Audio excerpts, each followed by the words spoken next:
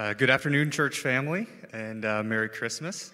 I'm Will Hurst, and I'm a community covenant member here at the Well, and am one of the CG shepherds for Great Hills CG. This afternoon, I'll be reading from John 16, starting in verse 16. A little while, and you will see me no longer, and again a little while, you will see me. So some of his disciples said to one another, "What is this that he's saying to us? A little while, and you will not see me, and again a little while, and you will see me, and because I'm going to the Father." So they were saying, "What does he mean by a little while? We do not know what he's talking about." Jesus knew what they wanted to ask him. So he said to them, "Is this what you're asking yourselves, what I meant by when I said a little while, and you will not see me, and again a little while you will see me? Truly, truly, I say to you, you will weep and lament, but the world will rejoice. You will be sorrowful, but the sorrow will turn into joy. When a woman gives birth, and she is sorrowful, because her hour has come. But when she delivers a baby, she no longer remembers the anguish for joy that human being has been brought into the world. So as you have sorrow now, but I will see you again, and your hearts will rejoice, and no one will take the joy from you." And this is the word of the Lord. Amen. Friends of Christ, how are we? Good, good. Merry almost Christmas. We ain't there yet, still got a couple of days to get that Amazon Prime delivery, gifts on time, which you'll procrastinate in selves. All right, that's what I told myself like an hour ago, all right? So, kids, welcome to the gathering. We're glad that y'all are here. You're special, okay? You are a gift from God. You bless the Lord. You're not a kid, Anthony, but that's all right. You're special too, okay? Hey, listen, children, Jesus loves you, all right? And Jesus wants you close to him. It was actually one of the pivotal things in Jesus' ministry, and I hope that you experience that even today.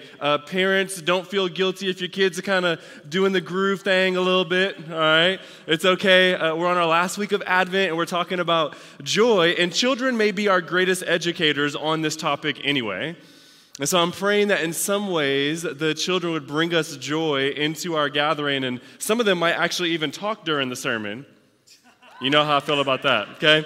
Last theme, joy. Quick recap of Advent. Advent is the word arrival. It is the Latin word meaning the arrival of Christ. It's the season leading up to Christmas where we remember God becoming man.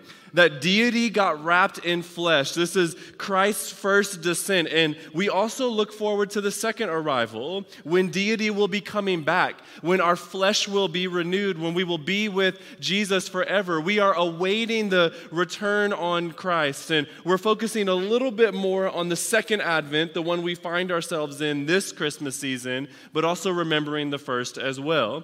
Now, the sermon today is going to be a little bit shorter so that don't know kids get super Pentecostal and catch the Holy Ghost amongst us, all right? But I want to go deep into the topic of joy nonetheless, so I would encourage you to zoom in if you can. I actually love that the Christmas season ends with the theme of joy, because the Bible tells us in Nehemiah chapter 8, verse 10, that the joy of the Lord is our strength.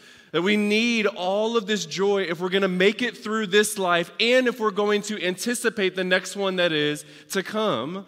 And this is the reality of us as believers, because Jesus, he came bringing tidings of comfort and joy, right? The angel, they brought good news to Mary and said that this is good news of great joy for all people. Luke chapter 2, verse 10 tells us, God is for your joy. John 15:11 communicates to us. Literally, Jesus is telling us things so that our joy might be full or complete, and recognize that what Jesus is trying to do is give us his joy. John 15:11 tells us, so that we might have the fullness there of it. Joy is a command in the Bible. Philippians chapter 4, verse 4 says, "Rejoice in the Lord always." Again, I say rejoice. This is something that God desires and even commands of us. Why? Well, we are made in the image of God, and God himself is a joyful God. Galatians chapter 5, verse 22 says that the fruit of the Spirit, one of the ones is joy. This is what God produces. Literally, the fruit that comes out of him as he exists is joy, which is why it's something that you and I deeply crave. And family of God, this joy was initiated eternally.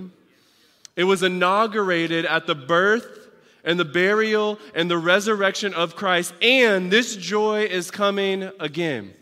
This joy is coming for us. Joy is something that we should love. It's something that we should love talking about, something we should think about, something that you and I should deeply pursue.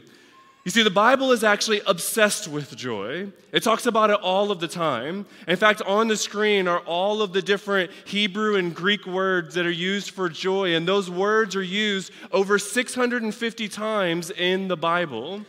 God created the entire world for our enjoyment, actually. The scriptures would proclaim to us. It says that the beauty of nature in Psalm chapter 65, verses 12 through 13, that this is a part of our joy, that nature and the world around us is girded with joy that you and I might experience it. Wine in Psalm chapter 104, verse 15, it says it's for our enjoyment. And so God created this little thing called a grape. And one day somebody was real irresponsible with that grape and let it ruin. And they drank some of it and it was like, oh, okay, Lord. What the enemy meant for evil, God turned to, right? Weddings, Jeremiah chapter 33, verse 11 is for our joy. Kids, no wine till you're 21. Praise God. Hallelujah.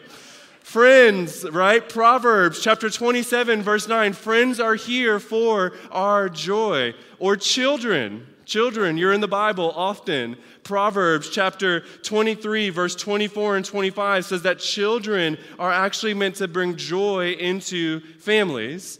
And so God gives all of these common grace gifts. You don't have to be a Christian to experience any of these. God bestows all of these graces upon us because God is not some lame, callous, or cruel God that does not want your enjoyment. He's a good Father who longs for your joy.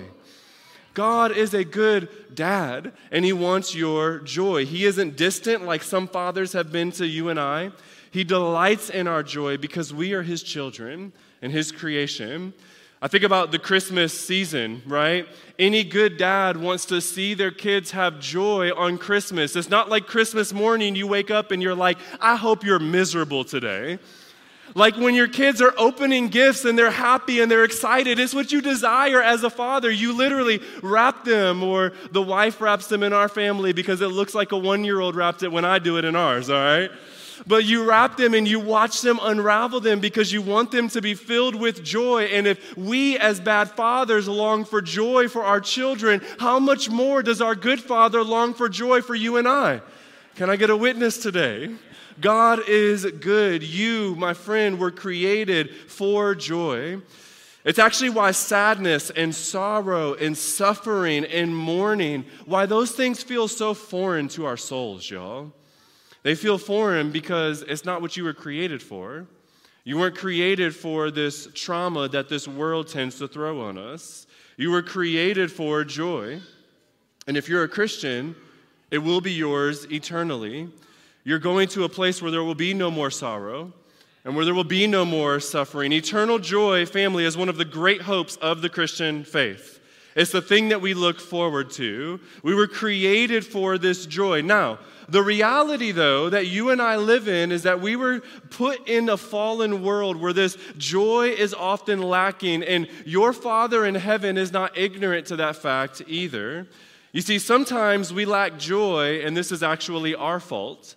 Because we take God's very good gifts that we just talked about, and then we make them the ultimate gifts. And therefore, we're taking what God intended for joy, and we're making those things out to be God's. You tracking with me? And so since they weren't intended to be God, rather they were intended to be joy bringers, when we use them outside of their intended purposes, they are neither God nor joy bringers in our life because we're not using them the way they were meant to be used. And we do this often. So we worship nature, or we overuse wine, or we idolize marriage, and we make these common grace gifts to be gods in our life, and then we're lacking joy because of our own sin. This is part of the reason we lack joy at times.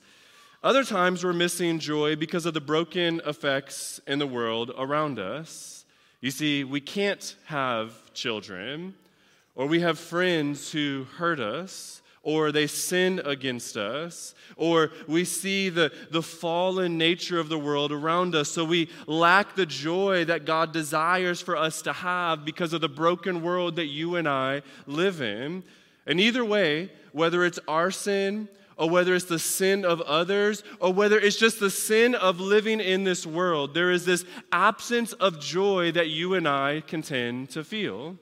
The reality, though, is that God allows us to feel that absence as a witness to the reality that you were not meant for this world.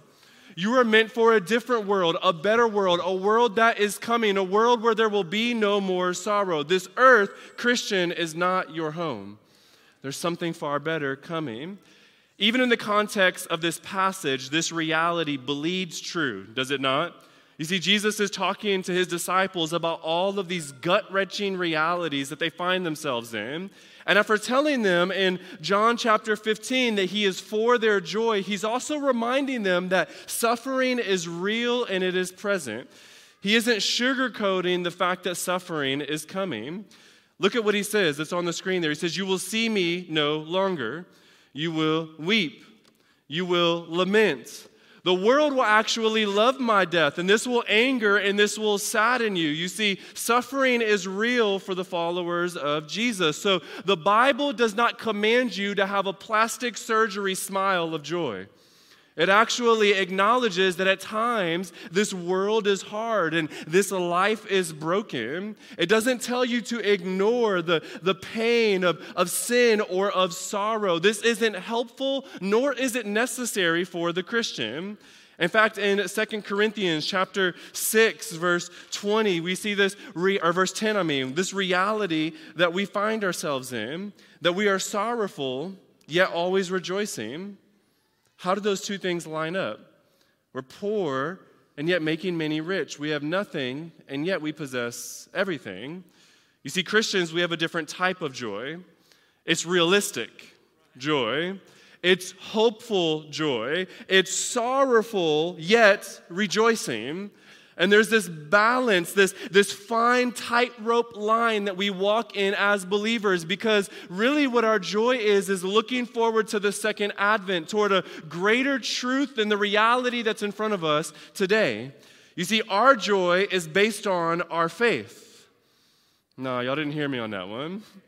Our joy is based on our faith, because we believe that God is real and what God says is true and good.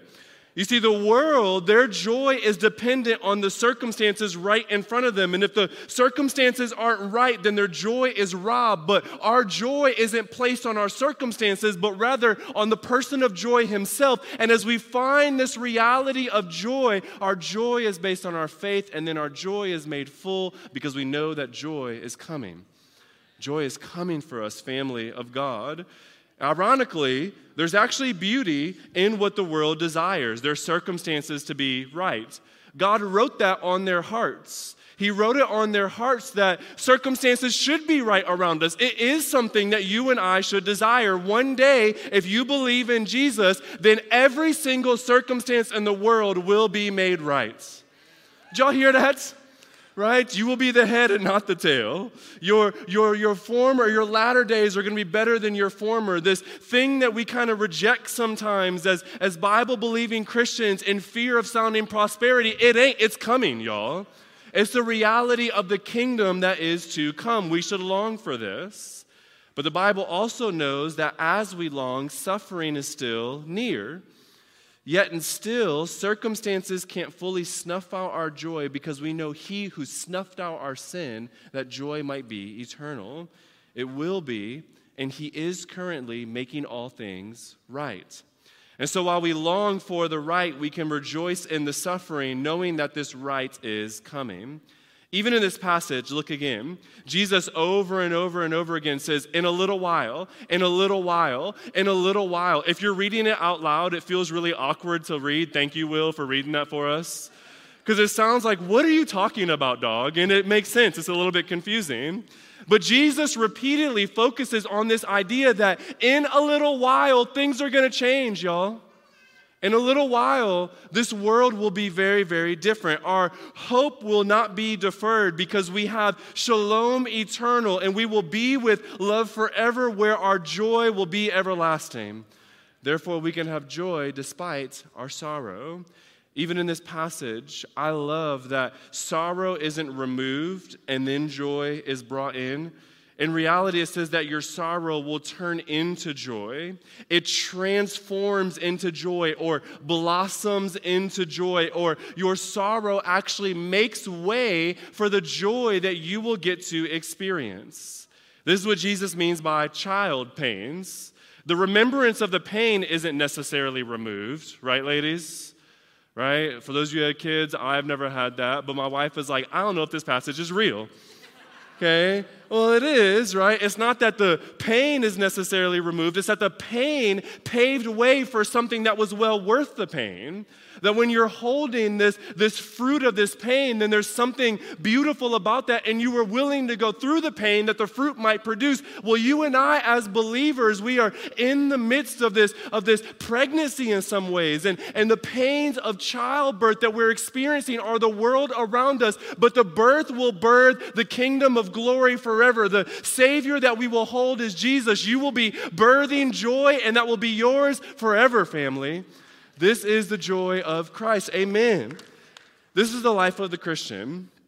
You know, we're kind of like Israel in the wilderness as I think about them. I love Psalm 105 because throughout the whole psalm, there's this reality of the exodus from Israel, and he carries through all of the circumstances that they found themselves in. And then in verse 43, he says that he brought his people out with rejoicing, and his chosen ones, what did they have? They had shouts of joy. You see, these people were freed from slavery, and so they rejoiced. And yet, not fully, because they were still in the middle of a freaking desert, y'all. Right? Like that's why they just grumbled 3 days after this. Now, their grumbling was wrong, but it was kind of understandable to an extent. You see, and we, I believe, are a lot like the Israelites. We are freed from slavery of sin and slavery of death and the slavery of Satan, and yet we're not in the promised land yet. We are advancing towards the land that God has promised to us. And so in the midst of this, though we feel the desert heat try to drain and sap and rob our joy, like Israel, we should still give shouts of joy because we know what we've been delivered from and we know what he is delivering us to. The place that steals joy, never, family. The place where no one, Jesus says in John 16, did you see that there? No one will snatch that joy from you, family of God. Nobody will snatch the joy that Jesus is going to give to you. Nobody. There will be no desert to drain. There will be no serpent to sap. There will be no enemies to exhaust. There will be no sin to spoil your joy. It will be yours forever. Hallelujah. This is where we are going. No one will take this joy from us because Christ himself is our joy, and ain't no one laying a hand on our Savior and King any longer. Hallelujah. He will be our delight forever. This is what we long for, beloved family. This is the joy we await. And you see, Jesus proves this by coming into the world the first time. It is he who is joy himself, who faces sorrow, this unquenching sorrow on the cross, so that you and I, who should be sorrowful forever because of our sin against a holy God, he takes on that sorrow that you might have joy everlasting, that you would forever be happy, y'all, in Christ. The thing that every advertisement tries to shove in your face, this happiness. And the thing that most of us work our lives trying to gain is this happiness. It is yours in Christ Jesus. It is yours in Christ. And it will be yours forever. And no one will take that joy from you because ain't no one defeating Christ any longer. because he has overcome, and he will overcome for all of eternity. And so, saints of Christ, I want to encourage you, experience the fragments of joy today so that you would hope all that much more in the joy that is to come tomorrow. Taste the goodness of God when he's here and realize the beauty of who he is, that you might hope for all that much more. Listen, I want to end looking at how Jesus starts and ends this passage. In John chapter 14, verse 1, as he's beginning this, and then the very last verse, John 16:33, he talks about our hearts and the importance of commanding our hearts towards certain things. And what I want to encourage you in as we enter into Christmas season, to tell your heart that even though sorrow might last for the night, joy is coming in the morning. Because we know he who in the morning, 3 days after his sorrow, resurrected. And if he resurrected for you and for I, that we might have a life everlasting, then he also resurrected that you might have joy everlasting. And because he will never die again, neither will your joy. It'll be yours forever if you believe in Jesus. And your joy, family of God, it will be complete. And so don't tamper joy as you're a believer. Feel the sorrow of the world around you, and then make it long for joy that much more. And when you experience, thank God, but know that a greater joy is coming, and it is yours in Christ. Amen? Amen. Hey, I love you guys. Let us pray. Let's pray.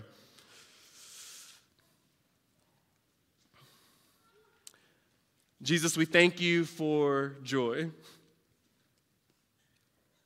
Joy in the midst of sorrow, joy in the midst of victory. We have joy. God, I pray that we would remember this reality during Christmas. God, if our Christmas is bringing us joy, then let us long for the greater joy that much more.